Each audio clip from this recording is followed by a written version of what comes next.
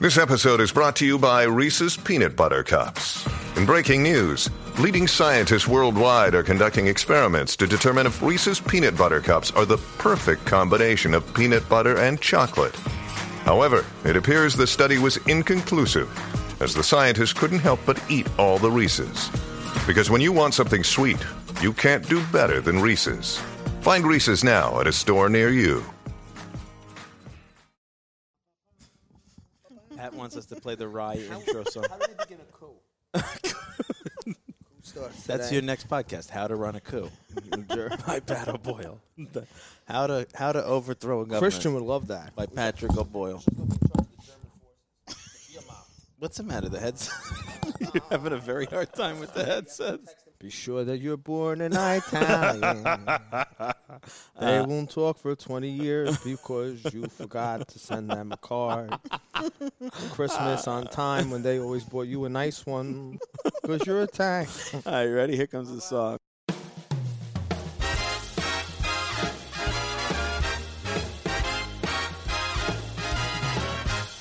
See that you're born an Italian if you want your life to be great. See that you're born an Italiano and your life will be great.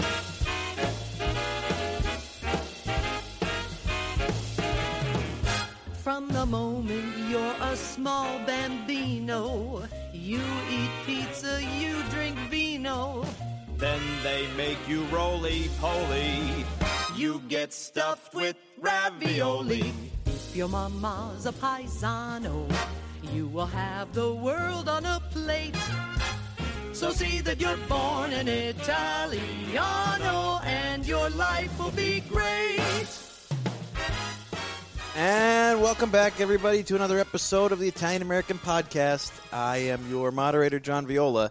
And I am going to turn the microphone right away. It's been a coup. Today's a coup. It's a coup. I've been John's thrown out. listen, I was able to free us and bring us to Jersey, to free us from the fetters of our slavery in New York, that the Italians in New Jersey are constantly treated like second-class citizens. Because remember, at the table, when the whole family's there, when Anthony, Dolores, Rosella, and John, it's all New York people, and I'm on the back of the bus representing New Jersey. Wait, Anthony's Jersey? No, he's not. He thinks New York. He's from New York. He lives in Jersey, but he's in New York. You all stand around the flag, and you're all New York people, and nothing's ever good enough in Jersey, right? What's the greatest compliment that you people could ever give? You're close to New York. It's almost as good as Brooklyn. That's true. It's not bad, and you'll never say it's good because it's somehow like a treachery to your own kind. Did I ever tell you about my kumbare godfather took me out with his dad, who's an old Neapolitan guy and always kind of cranky, and we went to a famous pizzeria, I will not say which I love, my uncle loves. And he says, Dad, what do you think? Isn't this great? He goes, I know 10 places better in Glen Cove. How great is that? That's the most Italian answer. Correct. 10 places. This place is like Zagat rated, but not 10 places. They'll never say it's bad. They'll say, well, it's not that bad. It's all right. And But- never made some mark. But that's a lie. So- Because the New York people propagate this untruth that New York is superior when we know that honestly, the real center of Italian culture now in the United States is North Jersey. I mean, You certainly have a point.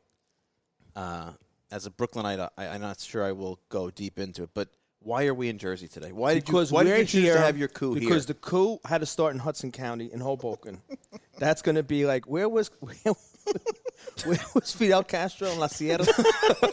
Castro and his troops came out of La Sierra in 1950. Yeah. Franco came out of the North African Empire. Right. And we're coming out of Hoboken. There you go. The coup starts in Hoboken. I have the privilege today to begin the Jersey coup in this merry time of the year in the Christmas season at Giorgio's Pasticceria, Giorgio's Pastry Shop on Washington Avenue in Hoboken. And I have Mary Grace Castiello, who is the proprietor of Giorgio's. Hi, everyone. So, is it Washington Street? It's Washington Street. It's Washington Street. It What did I is. say? I just say Washington. Everybody does it. Why does everybody do that? I don't know. We just do it. It happens, right? Maybe in Jersey City, there's the Washington Avenue. Oh, here we go. Now we're going to Hoboken, Jersey City. No, listen. Tensions. No, amongst ourselves there's tension, but to the rest of the world we stand united. When the New York people say, well, it's not. That's to your be motto. honest, It's not. I moved to Jersey as a kid, and I lived here for a long time, but I have that Brooklyn mentality. I went back. I always thought Jersey City, Hoboken, what's the other one? See, that's Weehawken. Weehawken, the They other just one, like right, that. the other I always one. think of them as a contiguous sort of riverside place. We're different brothers and sisters of the same family. Like This is true. Newark and Jersey City are two different universes, though across the Meadowlands they're maybe a couple of miles away. Because actually when they were filming The Sopranos, whatever your opinion on that is, Tony Soprano, who came from Park Ridge, which is Upper Bergen County, I don't know if it was David Chase per se, but there was concern on the HBO side that his accent did not sound New Yorkish, that people could not distinguish a Jersey Mafia family with a different accent. Now, this is where this comes in. It's interesting. People like Frankie Vincent and Pantaleone. What's his name? Joe Pantaleone. Joe Pantaleone, who's a Hoboken native. Pantaleano. Pantaleano, who's from Hoboken. Yes. Frankie Vincent grew up in Jersey City. Mm-hmm. Their accents are actually New York accents because as per NPR, yes, we are not all things considered, but as per NPR. But we'll quote them. NPR had a whole story about this some time ago, saying that Hudson County, New Jersey, linguistically, is a borough of New York. And John and I have had these conversations that Hudson County, because before the Holland Tunnel, the Lincoln Tunnel, and the bridges came in, Jersey City and Brooklyn were basically the same community because it was ferries going back constantly. Right. There was a lot of movement between Red Hook and Jersey City. So linguistically, they're the same people. Now, the Newark accent, per se, is very, very different.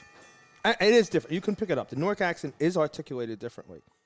And if The Sopranos had been accurate as a dialect, the show is based on Essex County.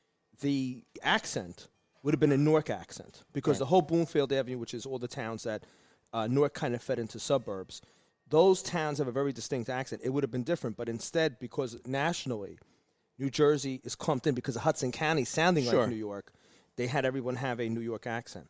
But why did we go on that? Because as I've been told, I want to have a shout out to one of our listeners who says I'm undiagnosed ADD, and then if I get medicine and help, I'm going to be improved. So we're going to have a separate series called Get Pat to a Doctor. Some help. Get Pat to a Doctor and see if it helps. I don't think it will because I think I got a lot of problems. It's beyond ADD. To our friend out there who's a listener in the new neighborhood who recommends Pat seek diagnosis, I have been diagnosed with ADD and I have been medicated for it, and it has helped me a lot. But I think if we did it to Pat, it would kill some of the magic. You're going to destroy me. Why don't you leave me alone? I think one of us being medicated is enough. If to I was balance medicated, I'd be the like, ship. I would sound like the Norwegian people. I'd go, hello, yes, that's lovely. I would love to see I'm going to you. have one idea for the whole show and be very We should systematic. we should get like a sample of the medication for one episode. It's like a test. To see. And everybody probably say, he finally shut up. They'd probably be like, yeah, put it in the coffee, put it in the water. Here, take the pill. Because now, Mary Grace, I'm here at Mary. Another thing, because I just keep going, because you edit this, and then you just stick stuff all around. Like, I say stuff in the beginning, he puts it at the end, he cuts it out, and I don't listen, so I don't That's know a what I typical say. conversation with Patrick, though. It's in the beginning. Pat just assumes we're all editing, but the truth is, it's a lot easier for the show to flow if you. I can't. If you want the medication, you get a Norwegian. If you put me on the pill. Hello, yes. Let me get back to, we did this. Rosella couldn't make it today on purpose. I planned it that way because Rosella's got to hang up against Neapolitan Christmas cookies. We just filmed in the Bronx on Arthur Avenue. I had to get beaten in that she thinks that they're dry and they're hard. And you know what? She could take her brook it up and go fling it out the window because that's all she wants. She's the only cat that Pat brook it up. is the great defender of Neapolitan cuisine. 100%. I mean, listen, I respect Puglia. Our cookies are Dunkin' cookies. Our Neapolitan Christmas cookies are meant to have originally with wine before coffee came, and they're crunchy. And there's a lot of people that are making them soft because eating habits have changed. People aren't sitting around dunking. But I just want to stand here and say I was not going to bring her across the river to have Neapolitan cookies beat up. What does Puglia make for cookies? They make scartalade. Oh man! And I don't want to get. I don't want to start World War. You make one thing. World War III. You make one thing. It looks like a wonton, right? They bend the wonton and it rolls. My mother loves it because my grandmother's best friend was Bades, right? So they make it in a. They make a wonton thing. It looks like a noodle, and they fry it and they put vinacotta on it, which is nice and honey. Good, yeah. You make one thing. Neapolitans make 18,000 million things for Christmas. We have an armada and you have a rowboat. And you're going to tell me every boat in my armada stinks. So Rosella's not here. You and Nikki, wherever you are today, have fun because today it's a Jersey Neapolitan day. Go back to New York. This is real cool. I should just go home. I may go home. Bades, New York people, you have your own thing, and you can talk about scartalat for 3 hours. I mean, what should you guys talk about all this time with scartalat? They bend them, they fold them, they bend them. You know, my grandmother makes all these. You got to be careful. No, your grandmother makes the stars. Well, she makes them with the dye. You know, the star thing. The mold. Yeah, okay, we have 2 things. Now they have 2 rowboats, and we have an armada. So all pull you. So we're here. Now, why do I brought... Mary Grace is a brilliant person. I call you an artist, right? Thank you. She has succeeded her father as the owner of the store. It was named Giorgio's after her father, who unfortunately passed this past March. Yep. So I know it's very hard for you because you're going through the holidays as a daughter who lost her father. This is true. And you're going through the holidays as a business partner who lost her partner. This is also true. And yet in the back of the store, doing everything you did without him after many years. And I know it's an emotional time. Yes. And your father was a brilliant individual, originally from Torre del Greco. I would come into the store. I was agreed with Cavaliere, which I love, which is fantastic. Yep. John started that. Thank you, John. CAVAVV ADD, the new hashtag. CAVAVV ADD. Yeah, the new hashtag. So change the license plates. She has such a fantastic story. Mary Grace, if I could say, you are a graduate of Fordham University with a I degree am. in history. This is true. And I want to have you on another podcast, another episode, because I want to do an episode on Italian Americans who go back and take over the family business, right? Who go to school for something else. Yeah. You know, my friend Anthony Violanti went to Seton Hall. I think he had a business degree. He went back. Anthony, I know you're not listening, so I could say whatever I want. Everybody goes, you listen. I say, well, I mentioned you. Oh, yeah. I was. That's right. That's how you Bad smoke 'em reception. out. The dog. I was walking the dog. I must have missed that episode. I missed that episode, so you don't listen. Hey. Okay, so what was I saying? ATD. AVP.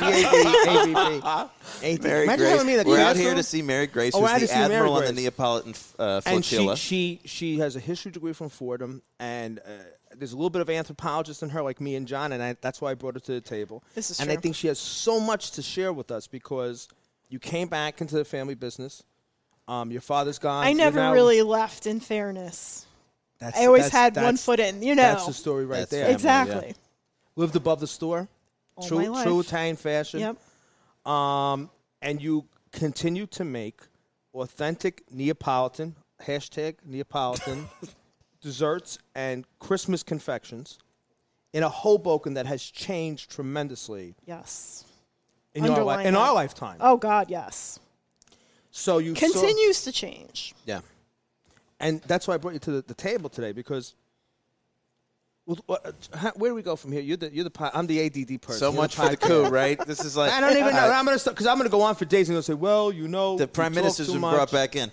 Well, we're here live recording in the bakery, which I think is wonderful because I got here a little early, and I was able to see the back. And Mary Grace was great to share a cup of coffee with me and sort of take me back and show me around. I mean, the place is fantastic. It's been a bakery for even Over before your 100 years, family's yeah, here, right? yeah. How long has it been a bakery?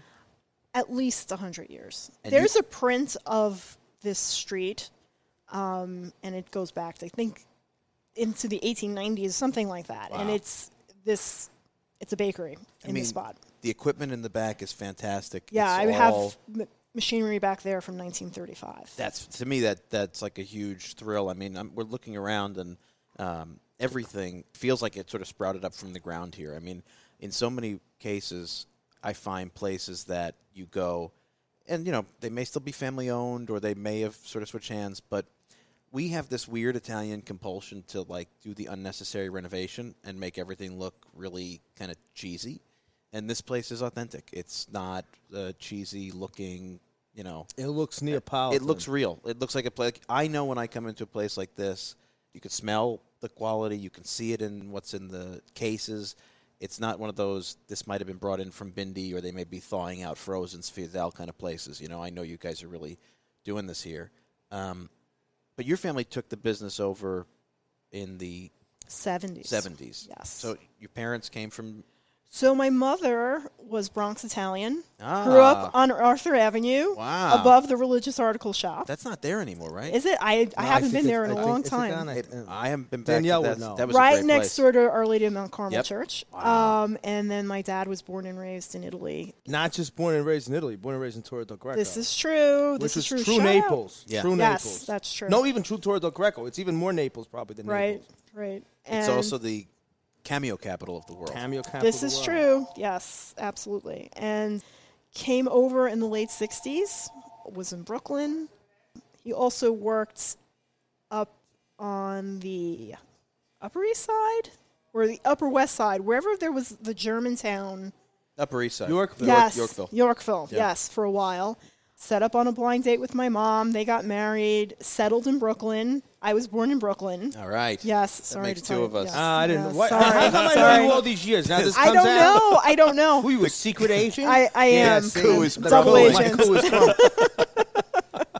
No Castro for you, Patty. My dad was working in a place in Queens, I think, and he happened to pick up the phone one day when it rang in the bakery, and somebody on the other side of the line said, "Do you have any interest in buying a bakery?" And he and my mom came over and took a look at this place. My mother was frightened out of her mind because Hoboken at the time was gritty. Yeah. It was really gritty, and they decided to buy it. And here we are. You mentioned Hoboken was gritty, and so I find it really interesting because, as a Brooklynite, and I think for Italian Americans who come from Italian enclaves in any major city, I don't think there's any city I can think of in the U.S. that didn't go through a dip and an adjustment in the 60s into the 80s and 90s, when I think really the whole country was sort of reassessing what an urban landscape meant. I mean, we're in like this new urban Right. period now where everybody's rediscovered. Right. It's great to live downtown. And if you would have asked people like us 25 years ago, our families were fleeing the city centers, and later than most had, actually. Italians kind of left the latest. Was Hoboken hit particularly bad? Because you don't hear too much about. I mean, Newark was obviously, there were riots and a lot of devastation. Hoboken had a riot. It did, really? On first three, Well, you know what was happening back in the day? There were fires. There were Yeah. arsons. Arsons? Yeah. People were committing arson to get people out of buildings. Wow. Yeah. That's great. It's just, you think of Hoboken now. Hoboken kind of was at the forefront of the rebirth of the tri-state area urban landscape, and everybody kind of came here first, and then Jersey City, and then Weehawken. But Hoboken, you never think of it having gone through, at least from an outsider perspective, a rough period. But so this neighborhood... Although, I mean, also think about it this way. Hoboken continues to be the butt of a lot of jokes. That's true, too. Yeah. because Because it had that gritty... There's a gritty perception of it.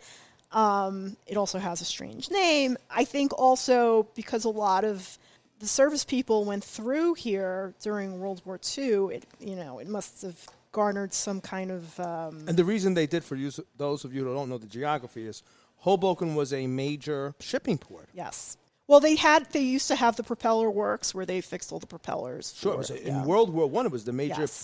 port of embarkation to Right. World War I. And all the American bodies of the service people who had fallen in combat in World War I were shipped back to Hoboken. It was almost the Dover Air Force Base of World War I. Yeah, I think people don't think about the fact, especially we try not to be New York, New Jersey centric, but obviously we're here, and it is a big part of the Italian-American story and the American story because so many families of all ethnicities came through this area. But what people don't realize is, these New Jersey communities along the waterfront, particularly in an effort like a war effort where people and resources are being brought in from all over the country, to ship anything in and out of New York City, which is, Manhattan had been way overcrowded by that point, so shipping traffic was just nowhere near what it needed to be. Brooklyn and Queens are 2 rivers away from the rest of the mainland United States, so New Jersey's waterfront is really the entry point, particularly in the railroad or roads, into the New York area. So it's sort of the hub. And you bring up a great point along the waterfront. The movie Along the Waterfront was shot here. And I've spoken, there was this town in the 60s was 60% Molfettese from Molfetta di Bari. I think that's a real number. It was like 64% either born in Molfetta or of Molfetta descent. Wow. The numbers changed. Puerto Ricans came in the late 60s, early 70s. There was a big Irish population here that kind of shifted out. So there was a lot of movement. And big German population, too. Huge German population. But I spoke to someone from Molfetta who came here in the early 50s, and they were all longshoremen. But they were longshoremen before containers. Yeah. See, now we have container terminals, and a guy sits on a crane.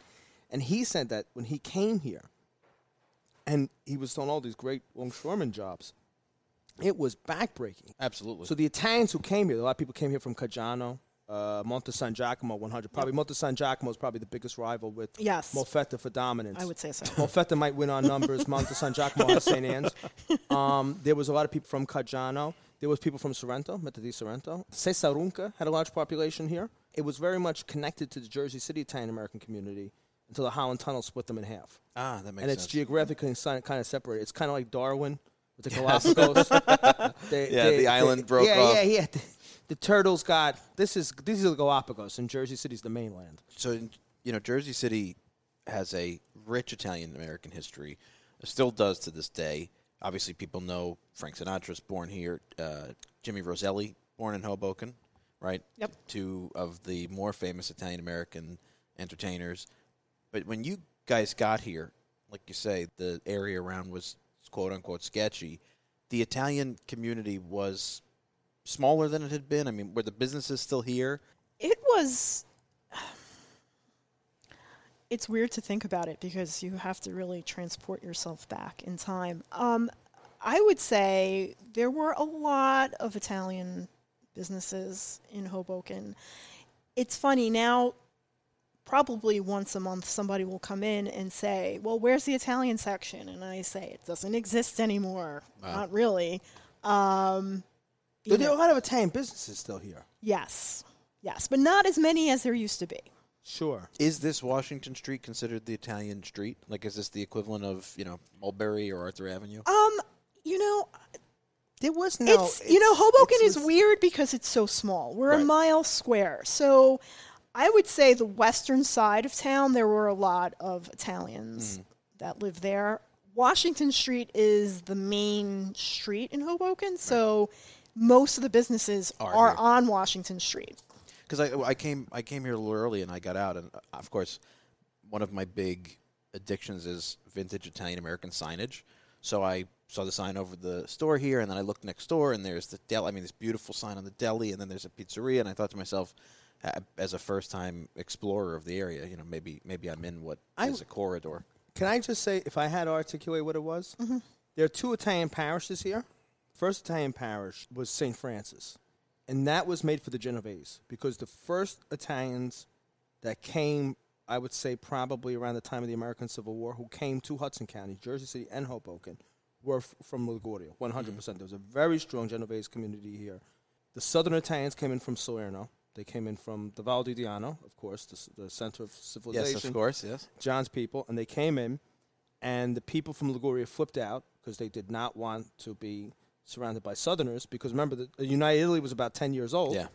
So the Ligurians had their parish, which was St. Francis, would not take the Southern Italians. So down the block, the Southern Italians built St. Anne's. And St. Anne's, which started as a storefront church, is named for Sant'Anna, who is, even though Monte San Giacomo is named for St. James, the principal patron saint is St. Anne. And that's where the famous St. Anne's feast comes from. Right. Which is still a vibrant feast. Oh, yeah, absolutely. I think that the corridor between St. Anne's and St. Francis is maybe the most Italian part of town. Yeah. Now, I'm going to say something else as a non-Hoboken person. I think that Hoboken does not say how Italian it is because there's so many clubs left. The Monte San Giacomo That's Club, true. the Molfetta's Club is still here. In fairness, The Pat, Juventus you're out Club. in the world more than I am. I'm in my own little That's bakery true. bubble. You're in the back. However, having said that, I agree with you. But I think it's also that a lot of them come back to town. Yes. Because maybe they'll live in nearby cities, but they'll come back to the club. Woodridge. Well, see, because I think the beauty of this town is the Italians invest in real estate. And when this town was in its gritty days, kind of down in its hard knocks times, the Italians bought property, and they bought, for a song, beautiful brownstones that are now worth a king's ransom. And they moved out. They now live in the towns around where I live in North Arlington, Woodridge, nice middle-class communities. and they come back. Their favorite time of the month is the first of the month, and they collect those rents. Rent, and they come, and hipsters pay them money, and the Italiano say thank you. And the hipsters are great because you don't have to change the tin ceilings. They love the and old cast iron tubs. They go crazy for it. They love rent. Yeah, that's a big They deal. love it. They come the first of the month. Rent. It's a good reason to come back. I think Hoboken hit the lottery because they gentrified at the right time. There was still a lot of Italian businesses around in the early 80s. And by the time gentrification hit Jersey City, there was like 3 or 4 businesses left. It's real. You see that in some communities, like places that just couldn't hold on long enough. I know multiple Jersey City Italian business owners who said if I had known what was going to take off, I never would have closed shop. Yeah. I would have sweated out the 90s. Yeah. And when the hipsters came in, because they'd be rolling around in money today. I see so many places like that have just missed the mark a little bit, and it didn't hold out through the end of what was because we're negative. Yeah, and who could have foreseen? Yeah, but that's it. I mean, who could have foreseen it? I mean, these are everybody buildings. said, even a lot of people who are from Hoboken, everybody says it. Oh, I wish I would have known, because it's was hard to imagine that it would turn into what it did. And I think it's interesting, and it's part of the reason we're here today, really, to talk to Mary Grace about kind of what it means to be an Italian American who sort of, you talk about being in your bubble here. You left the bubble and chose to come back into the bubble. Different bubble than you left, obviously, right? I mean, well, again, I never really left the bubble. I always had one foot here in whatever other endeavor I was involved with. But you weren't chained to the place. Well, no, but I did have very strict Italian parents. So that colors everything. That's true. But I find it interesting because I think sometimes, like, from a business perspective, right, Italian Americans set up businesses. Again, I always point out, I go back to Nick Pileggi's great piece in 1971 called The Red, White, and Greening of America. Italians were leaving the urban centers at a far slower pace than other ethnic groups that had been there, in some cases, less time than we had. So we sort of made it through the down point for a lot of American urban centers. But we were of the mentality that the dream was to go outward and leave the cities.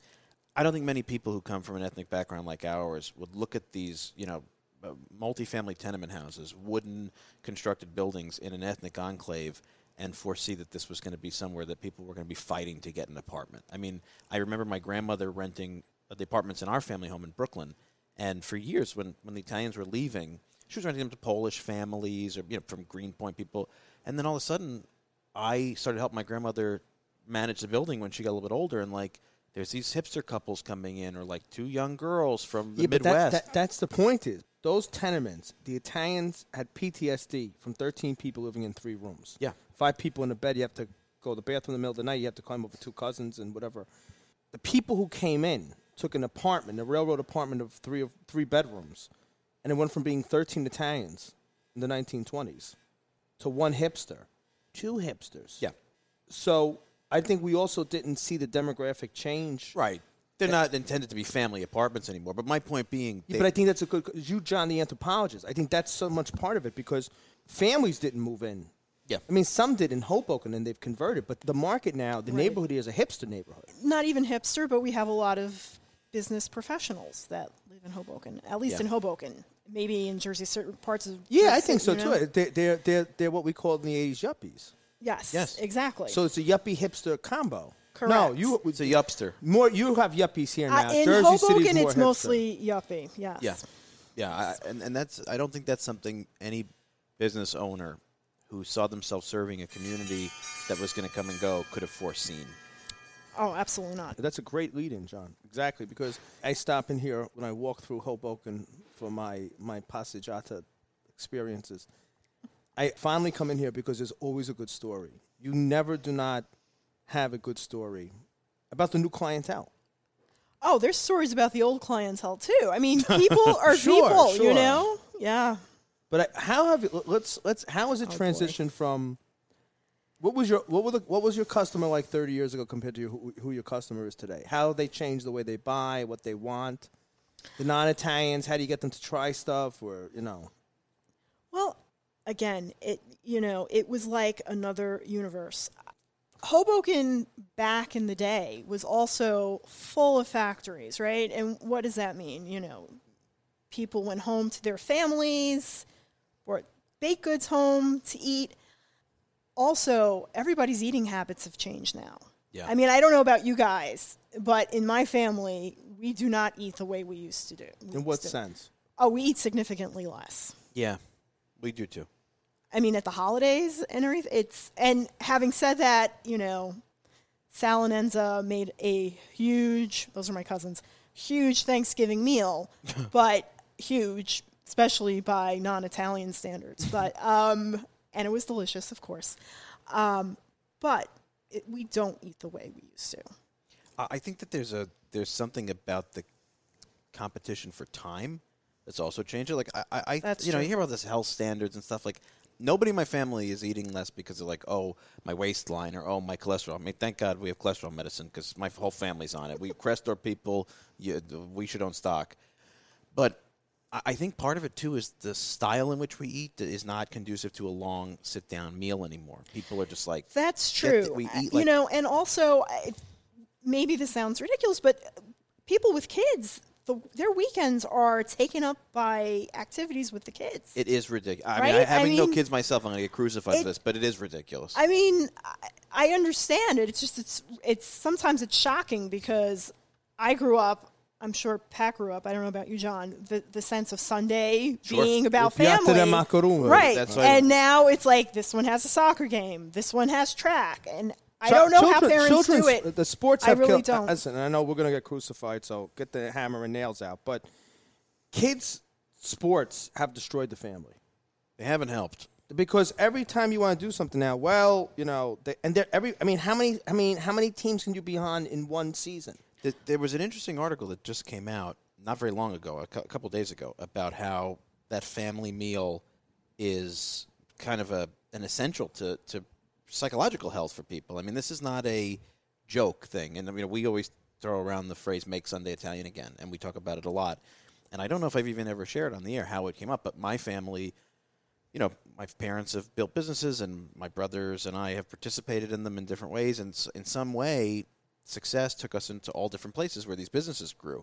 And one day we looked around and we're like, wait a minute, we've built what the dream was, but we can't get macaroni on Sunday because one's in Florida, one was in Texas. And so we sort of said, let's commit to, this was during the 2016 campaign, and we took a riff on the president's now infamous red hat and said, we'll make Sunday Italian again. And we made an effort to just sort of be at one of our houses for macaroni on Sunday. And then we took it out when I was at IAP, and we used it there, and we use it on the show here. And it really is not necessarily a call to nostalgia for no reason. It's a call to values that I think are really important to the country.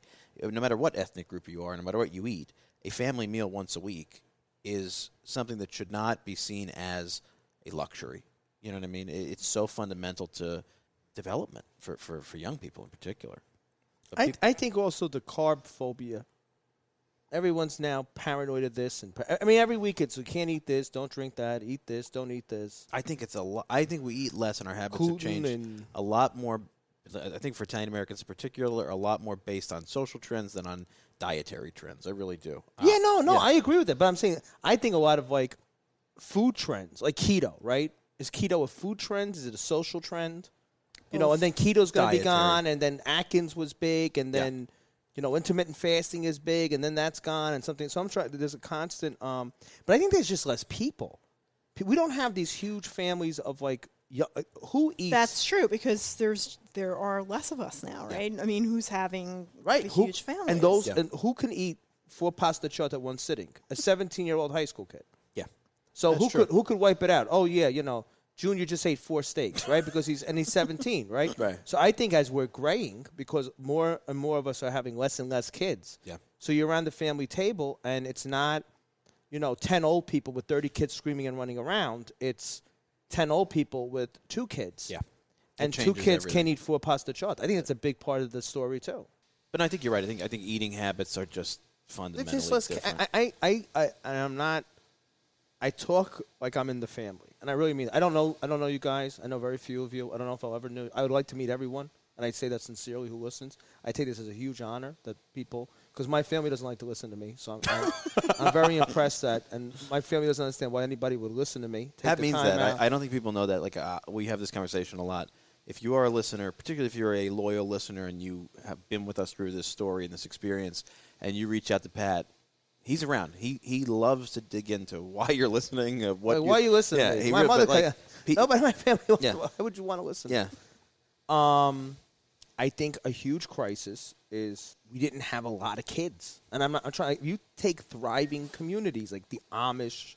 And I'm not. This isn't like I don't want to set off a firework and then because someone's going to message me. What are you trying to say? And what I'm trying to say is that we take the Amish, you take Hasidic Judaism, right? They have a lot of kids. Yeah. And their businesses are prospering, and they're buying like arugula, I don't know, shoe fly pie. I mean, they're making a lot of stuff because they got a lot of 17-year-olds who can eat their weight in cookies and candy, and they're healthy, right? You got a 17-year-old kid can eat 18 pounds of pasta chot, and he's never going to get diabetes, right? And then, I can't eat this. This is high. That's low. I've heard people say this, and I don't know if you're going to conclude with this, is that the bakery business, I'd say in the 60s maybe, in the 70s, was a biscotti business. Because the Italian old ladies would come in and buy a pan of biscotti because that's what they had for breakfast. They had, latte cafe, and they dipped the cookie in. Yes, but, people would buy their pastries on Sunday. Oh, sure. Sunday. Right? Sunday was after Mass. Go get a loaf of bread. Go buy a box of pastries. But the day-to-day stuff was the biscotti. Yeah, I would say that's pretty fair, yeah. And I think the Italian families were attached because if you lived in the block, you went to a bakery. Right. You well, went that's to what a I was pastry going shop. to You say. were loyal. Again, back then, people lived in closer proximity to each other, and if you were living in a place like this, kind of urban little center here, you had the stores in close proximity as well. So you could walk down the block to the bakery or and you knew to the them. fruit store. Of course. And they were your neighbors. Yeah. Franny, how's your exactly. daughter doing? You know the whole I'm story. sorry to hear about your Yes, uncle. Yeah, and yes, everybody knew yes. them. They knew you. Right.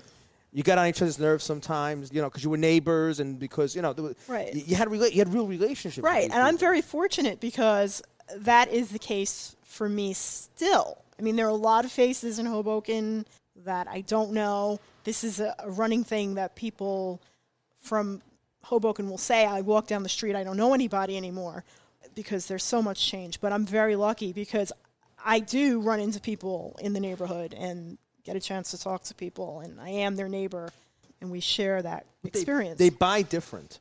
I would walk through Hoboken. This was like I love to walk through Hoboken. So if you see me walking around, I actually had the only time a listener ever recognized me by my voice, just recognized me, was in Hoboken.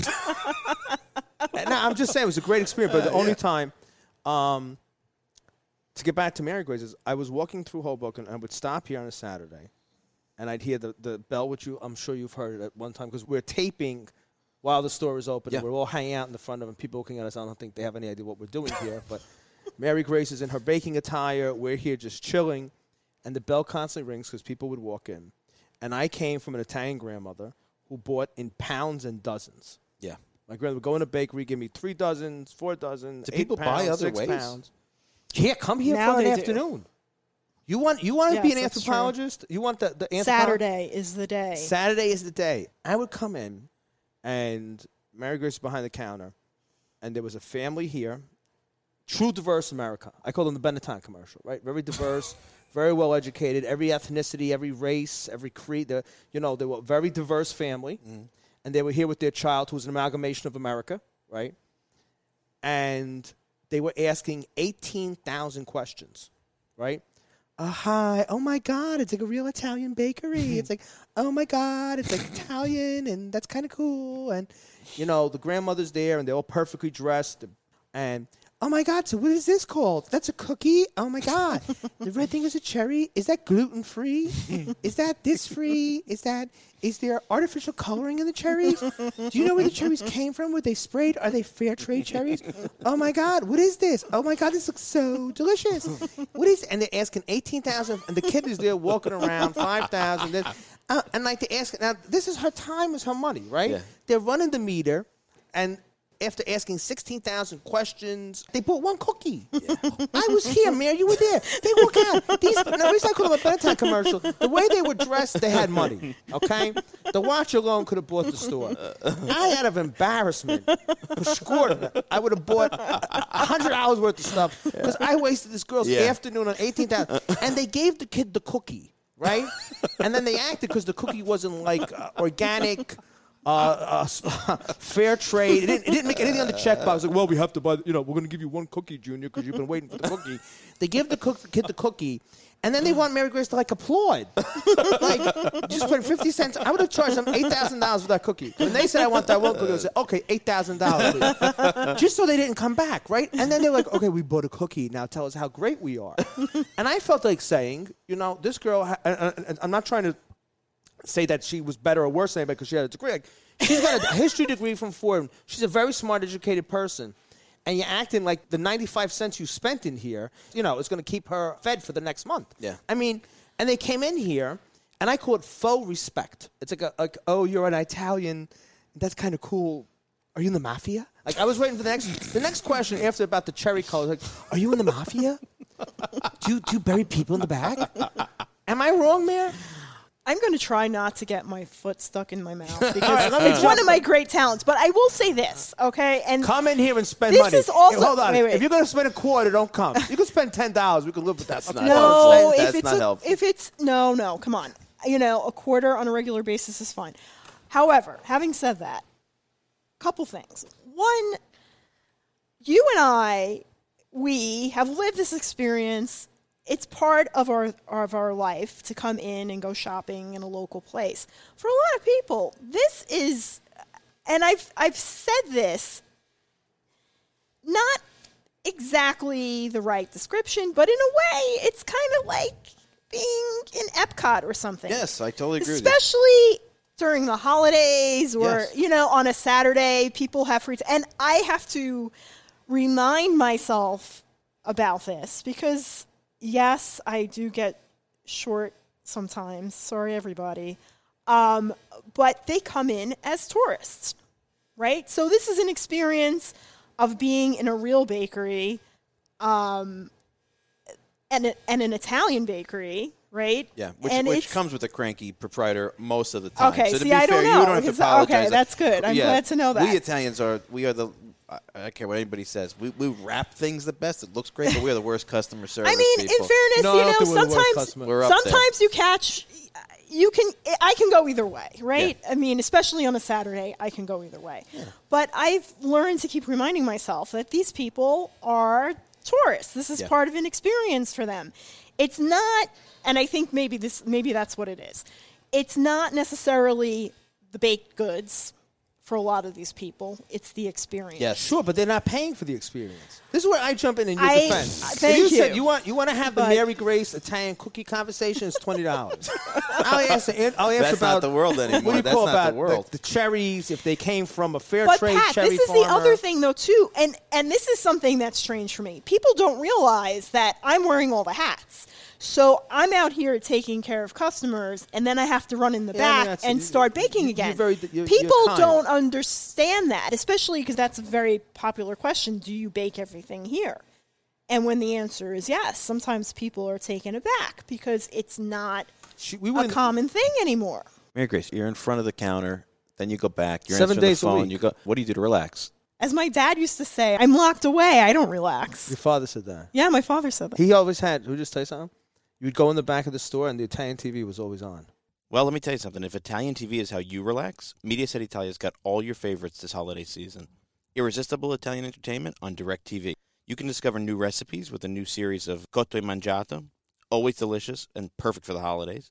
You can keep up with the beloved game show host Jerry Scotti on Contro la Rovescia.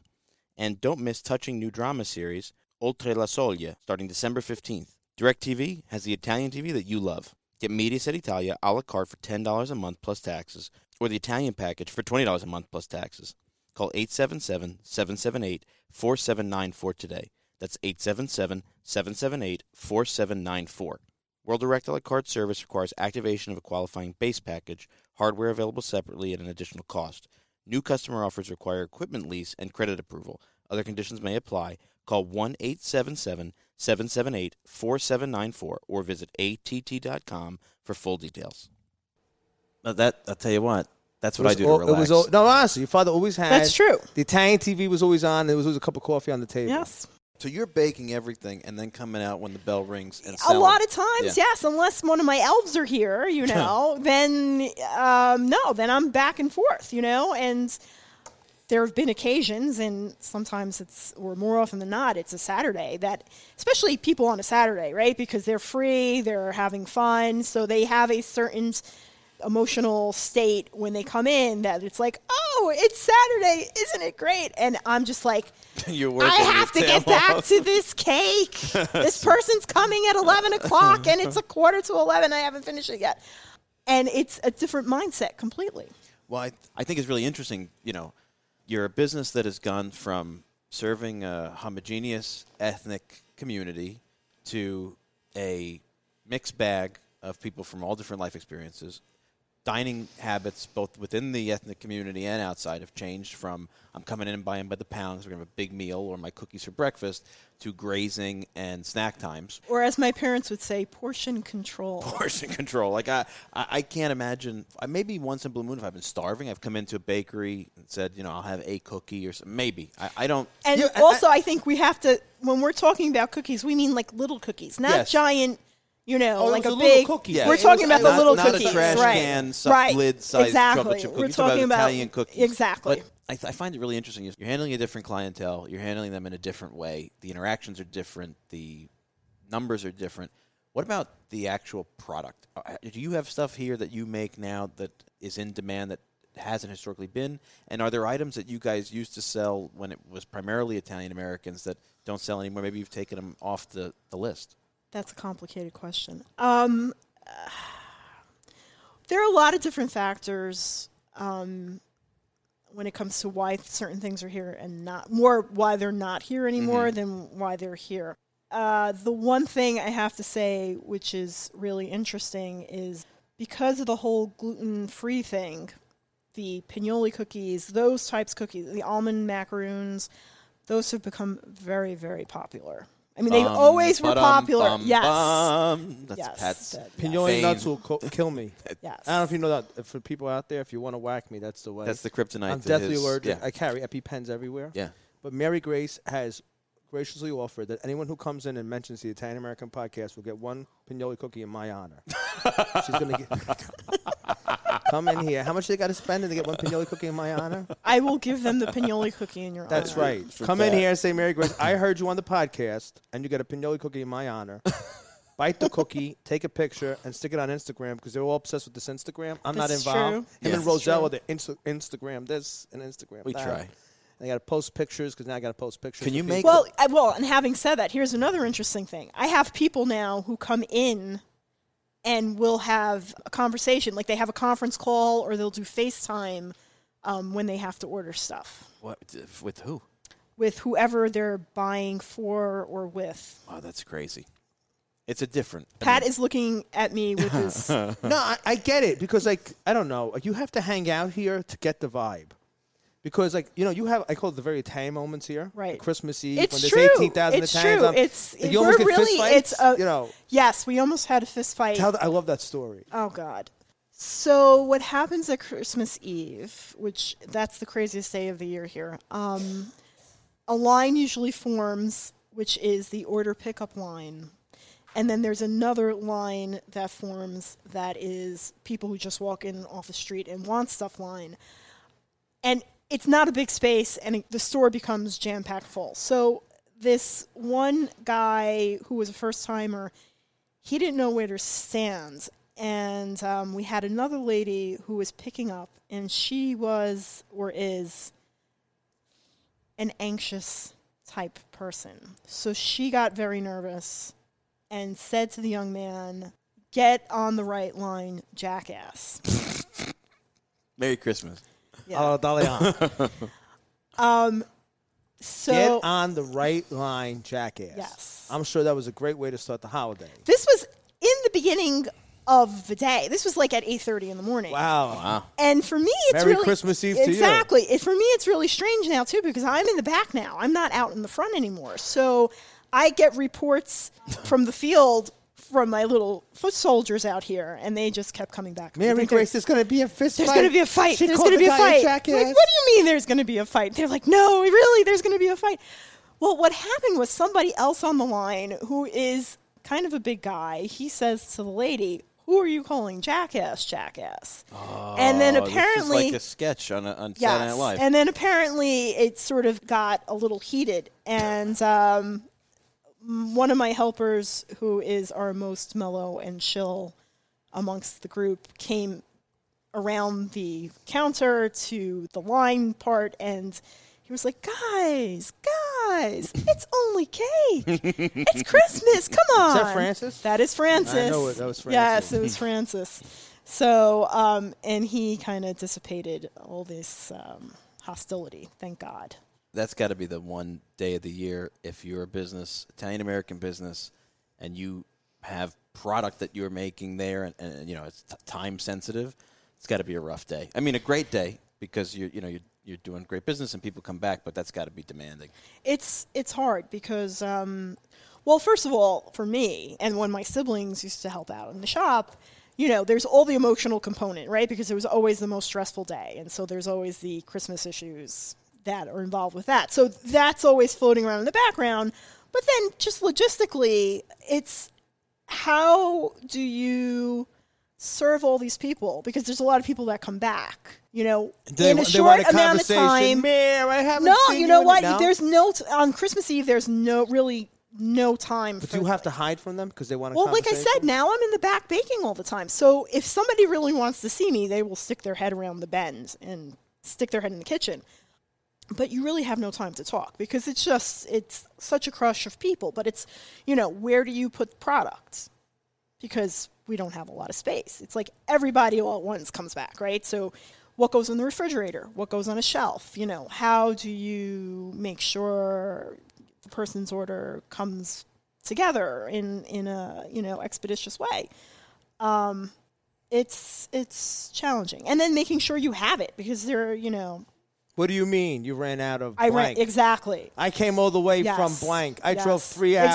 Exactly. Know how much I spent in gas and you don't have blank? You mind? Why aren't you not a mind reader? So a whole bunch of years ago when the Cake Boss went on the air, we were getting a lot of overrun from that.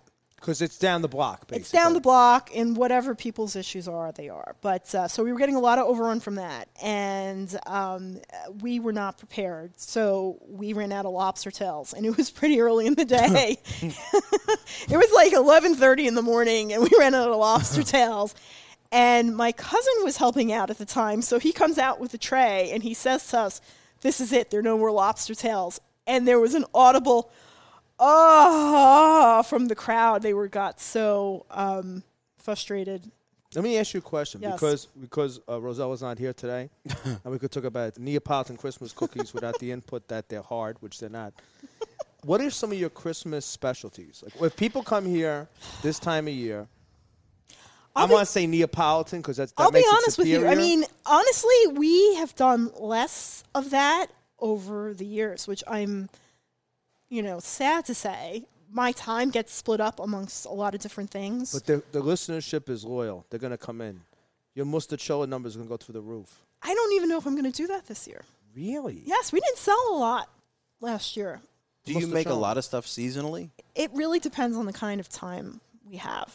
Listen, if you're out there, she's going to make some Mustachella because we put her on the air. And now she's going to feel bad because you're going to come in from the middle of nowhere and drive in. She is the princess. She is the queen of the rainbow cookie. Oh, really? Oh, do you have any rainbow cookie? John wants to try your rainbow cookie. I love your rainbow cookie. Yeah, I know. You should make a T-shirt. Mary Grace's rainbow cookie. Let's boy. sell T-shirts out the window. Are these family recipes? Yes. So you make Shrewfully. What else? Come on. Let's hear it. 'Cause Honestly, you understand, we're used to this. We're in North Jersey. There's people right, out no, there. I know. But again, we have our, you know, Italian clientele. We have Italian clientele that's become more Americanized. And then we have the clientele who celebrate Christmas, but The are cupcake not crowd. Italian, or, just I need a box of pastries or whatever. So it's hard for me to know what exactly. To predict Exactly. what's going to be. And there are times that I'll make quirky things and nobody buys them. And I'm like, what? What's like a quirky thing? Like, what's an experiment?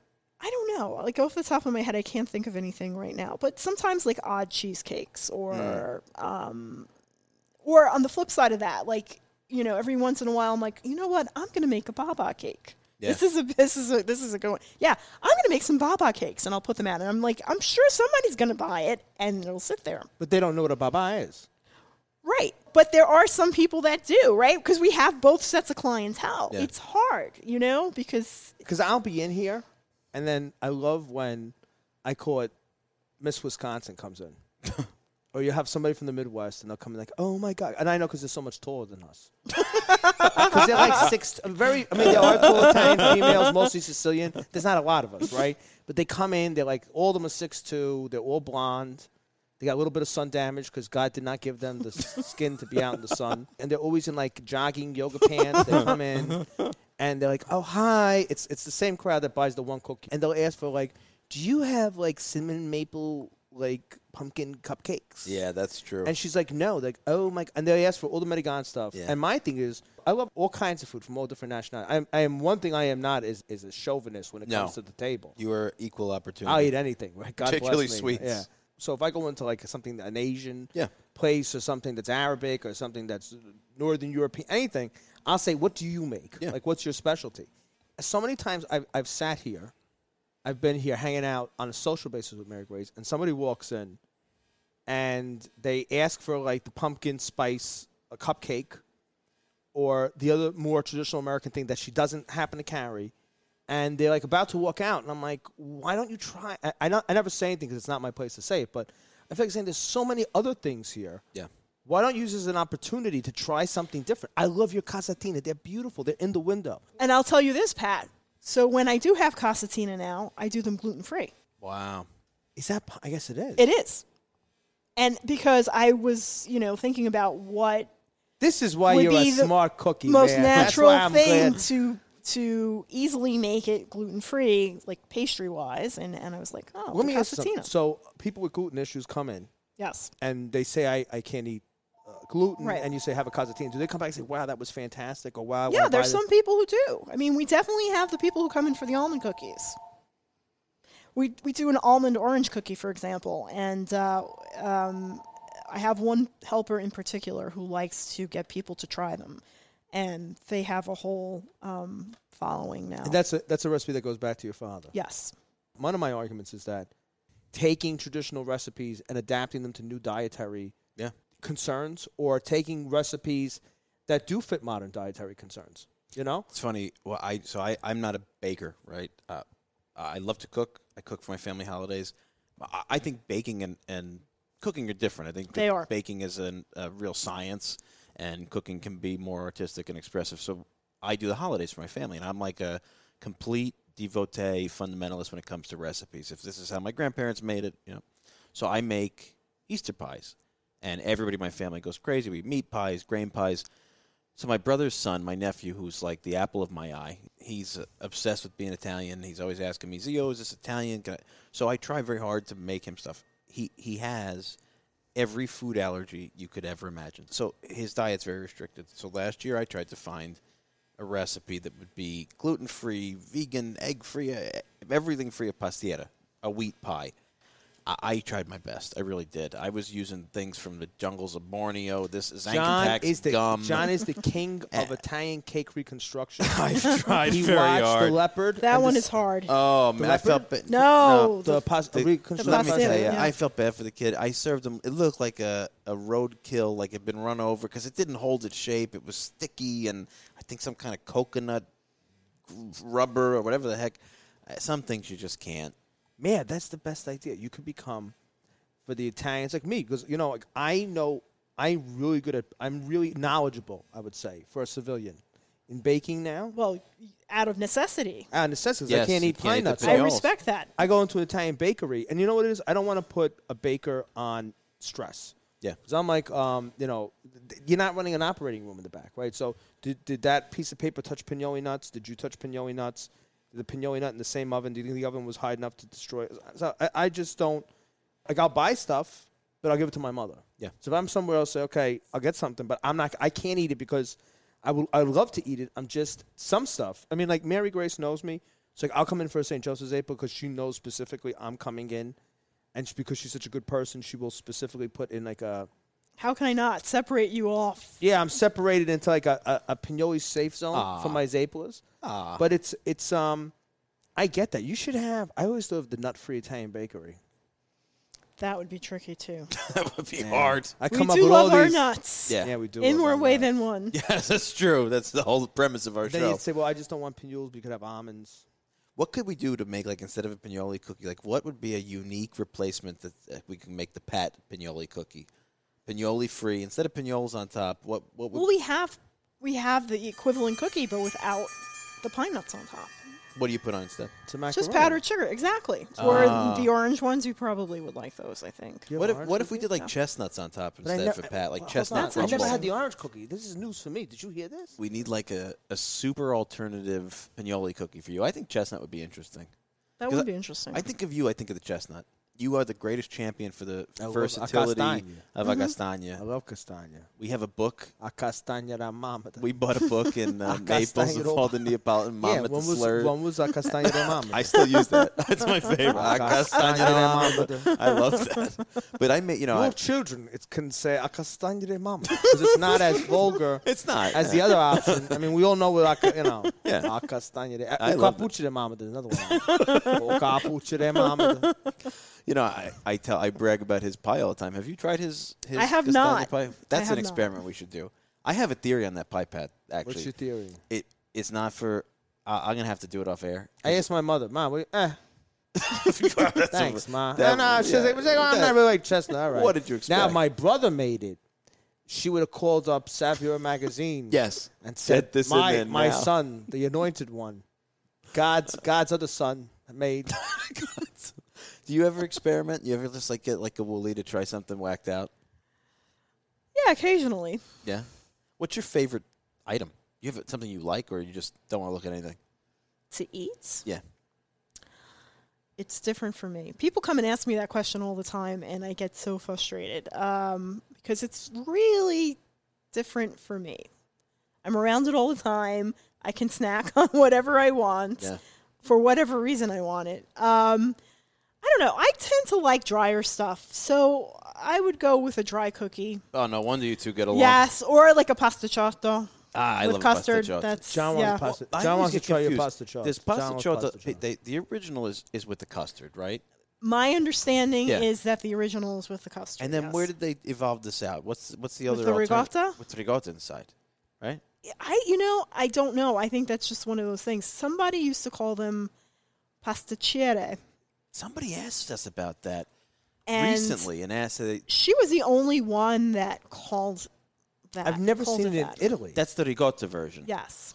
Pasticciere. Somebody I think Jeannie Allen asked me about that and said, Yeah, was it is a that what she Jersey was? thing? Is that Yeah. what she was looking for? I think so. Because I think of the pasta chot with the cross. Mm-hmm.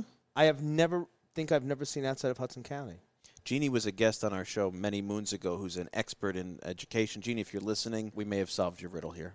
Pasticciere. Also, I we don't know We drop if- names in the podcast because people say, "Oh, I listen all the time." Do you really? Because we mentioned your we're name. testing you. I don't get the text that says, "Oh, you mentioned me." So, if you're listening, don't tip them off. It's how we find out who our real Yeah, friends are. that's true. So, I'm sorry. So the pasticciotto with the ricotta, I don't know if that is an offshoot of pastiera. I think the same thing. It has Because they do make little pastiera. A lot of Yeah, times right. people will come in and say, "Is that a little pastiera?" And I'm like, "No." But it's missing the grain berries. Exactly. Do you make pastiera when the season comes? Yes.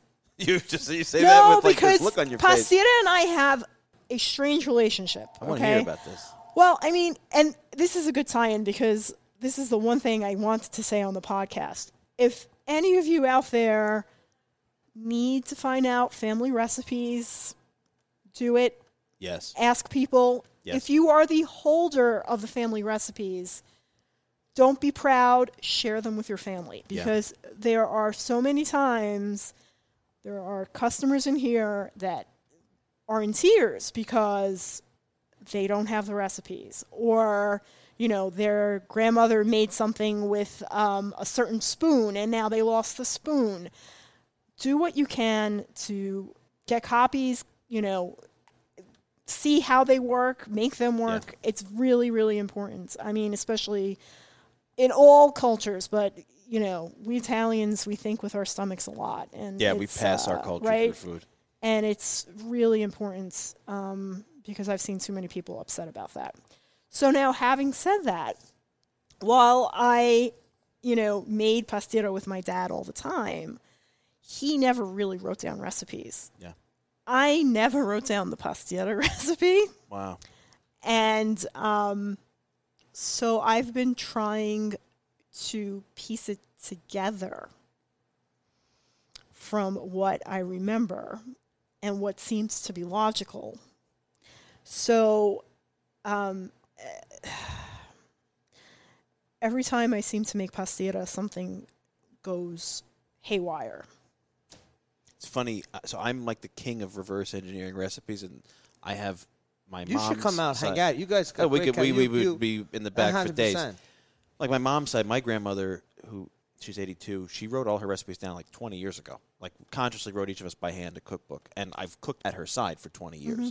My dad's parents passed away when I was in my teens, and when my grandfather passed away, I consciously sat down with my grandmother and said, okay, teach me this, teach me that. But it was holiday-based. So I remember once when my grandfather was probably towards the end of his life, I asked him to show me how he made, because he was a chef and owned a restaurant for a while, how he made just like a marinara. And he did it with me, and I remember he had like this trick where he took the spices, I think it was whatever, I don't even remember what he put in, but I remember black pepper, and he portioned out the top of the pot, and he poured these dried spices over in like a pie graph, and he's like, okay, half. I remember being half black pepper because he liked black pepper. I don't remember how he made it, and I didn't write it down. I was 15, and it kills me. And so I go to my great uncles and aunts, or I go to my cousins. So like if I can't remember my grandmother, I don't know how my grandmother made ducatel, so I go to her sister's daughter who I know makes them. I try to recreate those. But it's really interesting you say that, because there's a business, I believe it's in Pittsburgh, and you may know about this one. They are, I guess, a more wholesale bakery, but they're Italian-American. And what they've done, which I think is really interesting, and I don't know logistically how this fits into your business, but I think it's something that a lot of traditional community bakeries could probably take on.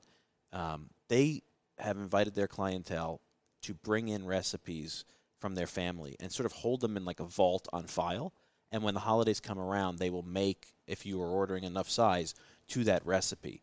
And I sometimes think like a place like this is almost a Noah's Ark for our culinary history, because a lot of people may have a recipe but wouldn't even know how to begin making it, And I almost think there's some sort of service to that, to walking people through and preserving those family tastes. Because it's so important. Mm-hmm. So important. Absolutely. You lose so much when you lose those things. Right. It's your connection. They say anthropologically the last thing that a culture loses is food. Makes the they most lose sense language, in the world. they lose all kinds of stuff, but the one thing people tend to hold on to is food. When you and I got really close, I mean, we've been friends like 10, 12 years now. When you and I got really close, your mom made, we call them nucatel, you call them ribbon cookies? You call it nok. What do you call the ribbon, like the... Gakira. Yeah, gakira. There you go. Gakira, that's it. But that's the modern name. We called them nucatel my whole life. I think that might have been the name in Naples that kind of took over Salerno. Yeah. I think in Salerno, I think in the Val di Diano, Sorrento, they're more a nok. I don't think I've asked my food gastronomic fundamentalists in Sorrento. No, the really, I fact have. that you because have one on call. Because we have a whole. We have that secret group, and Yeah. you have to really be vetted to join. Yeah. But we are a group of experts, and we discuss. We anthropologically study the food of the area, because my anchor food is Piano di Sorrento food, because that's where my grandmother's mother came from. So my gastronomic, I go there and I hit it off, because I'm like, okay, I know exactly what this is and how it's made. And I've been told on numerous occasions in conversations within the group that they'll ask me questions now because I have untainted recipes. From the 18 whatever. Sure. Yeah. My recipes are a clicked 1901. Yep. And they're like, wow. Like, for instance, my grandmother's mother never, ever put any meat in a lasagna. And Sorrento's famous for cow milk, right? Where the cow milk area, they call sheep ricotta romana because the real ricotta of Sorrento is cow milk. So our lasagna is grated cheese, ricotta, and mozzarella, cubed mozzarella. And we're having this discussion in the food gastronomic group, and someone's like, that's how my grandmother made it. So there's people in Italy saying, oh, yeah, before the 60s, that's how we all... So the conversation was, that's how we all made it. And then in the 70s and 80s, the bechamel, chopped meat, all the northern stuff became popular. So we changed it. Well, I always say we're like the mosquito and amber. And I mean, like that happened to me when we became close. You brought me your mother's Nicotelle cookies. They're good, aren't they? They're fantastic, but they've tasted like my grandmother's tasted. And you can buy them at a store. A lot of Polish bakeries sell them and stuff. A lot of Italian bakeries don't make them They call them anymore. wand. In a lot of parts of America, they're called wand, which comes from the Neapolitan for glove. Wand is Neapolitan for glove, and it's like the fingers on a glove. I had no idea. Yeah. But that was a big thing for me. wand. When you brought them over from your mom, I was like, wow, I am getting the taste of my childhood. Some people call them wandies. That's Wandies. the Americanized. I'm sure there's people out there who are in parts of America where they're wandies. I never heard of that. But the pastiera to me is a big one for our family, and I've done a lot of work to get that recipe. And I've tweaked my grandmother's. I learned pastiera from my uncle, and he tweaked it like crazy. He decided to replace the cheddar with dried apricots. And I was like, time out. I had to go back, so I went to the fundamentals to study pastiera. Well, that's the thing. Within each Just family, there's a microculture, too, Sure. Yes. right? And so everybody has their perception of how And something should be, right? And there's a lot to live up to. A lot. The reason I interrupt is a lot of our listeners don't know what pastiera is. Pastiera is the Neapolitan grain pie that you have at Easter traditionally. yes. But now what's happened in Italy is people in Italy have it. You could have it all year long. Yes, we do it all year. There's people who have it at Christmas. And in parts of Campania, there was a tradition to have pastiera on January 6th, the Epiphany. In the Neapolitan tradition, there's the idea of 3 epiphanies. The epiphany that happens on January 6th, which is considered the epiphany when Christ was revealed to the Gentiles. The epiphany of the resurrection, which is Easter Sunday, which is Christ revealing an epiphany moment that he's God, that he's resurrected. And the epiphany of Pentecost, which they call the epiphany of the roses, because the Holy Ghost came down like rose petals. It's the time of Pentecost when the roses are in full bloom in the south of Italy. And there's a tradition of making pastiera on the epiphanies. Wow. It's the first pastiera of the year. Wow. Is the pastiera. So it goes back to the Christmas tradition. So you have Neapolitans who will have a pastiera now for Christmas and have one for the Epiphany. I grew up where it was like you could never... You had Easter to save was it the for correct, Easter. correct, And like correct. even the Easter pie. That's why in many ways, when I started doing it, I would make a lot of them. Now I give them out. Last year I have dyslexia and dyscalculia, so numbers throw me off, which is why baking is very hard because it's scientific. I accidentally miscalculated, and I ended up with like 4 vats of pastiera filling. Oh, but they were good. They were great, but I made about 37 pastiera. I just went out and bought pie crust. I was like, I can't do this. Your pastiera has a strong Sicilian influence. Everything I make has Right? a You strong sound like, Sicilian. I'm like, whoa. Pat says he can taste This cinnamon. I and could everything taste. It's like everything Palermo. It's like I'm here. I'm Sicilian. I'm a Sicilian hiding in a Neapolitan outfit. I am. Yes, I And a am. Sicilian hiding. It's like, oh, you think it's a pastiera, but you bite me. You're like, whoa, this tastes like Sicily. Let me ask you another question. Because the food fundamentalists have had this conversation. What's your take on rosewater and pastiera? Yay or nay? I'm abstaining. I'm neutral. I mean, The reason I ask is the pasta croce that we're talking about, the pasta chot with the cross on top, has a very strong rosewater taste. no, we do lemon in ours. Do you really? Yes.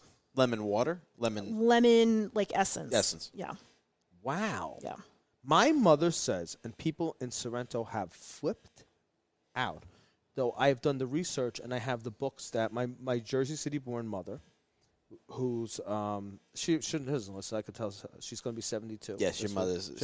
She wouldn't know what a podcast was. I don't know. He's doing something with John. It's like a radio show, but it's not a radio. Who knows? I don't know. I don't know where he came from. But we have the DNA test, so I am her son. We're the most two opposite. But my mother and I bound over baking.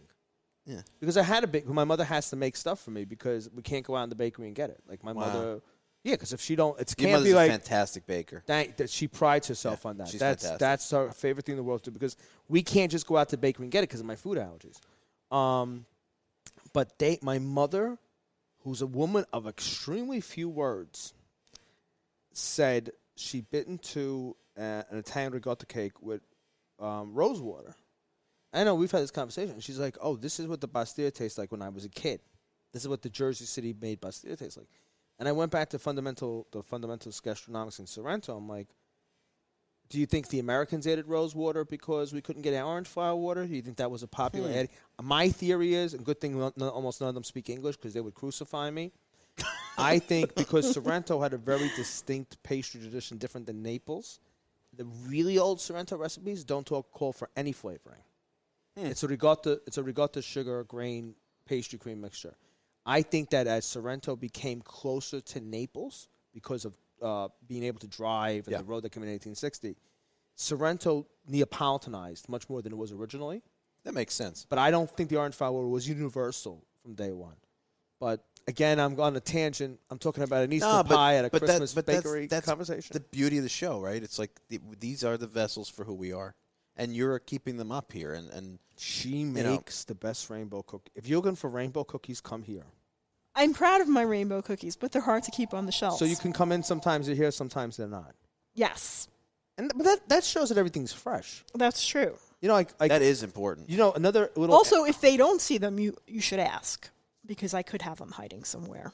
So if you come in and you see it from the podcast, ask, and you might get a rainbow. Wink, wink, nudge, nudge. I listen You also to the might get a podcast. pinoli cookie. You might get nothing. She might throw you out. I want to see these pinoli chestnut cookies. Now I'm thinking I invented something. Maybe a little chocolate in there. Candied chestnut on top of it. The oil That would be the oil cookie. That'd be I would love to see that with the chestnut on top. It sounds good. One point, Mary Grace's father, when he assumed ownership of this bakery in the early 70s, my godparents, my godmother and my godfather, were closing a family bakery in 1974, a Sicilian-themed Sicilian bakery.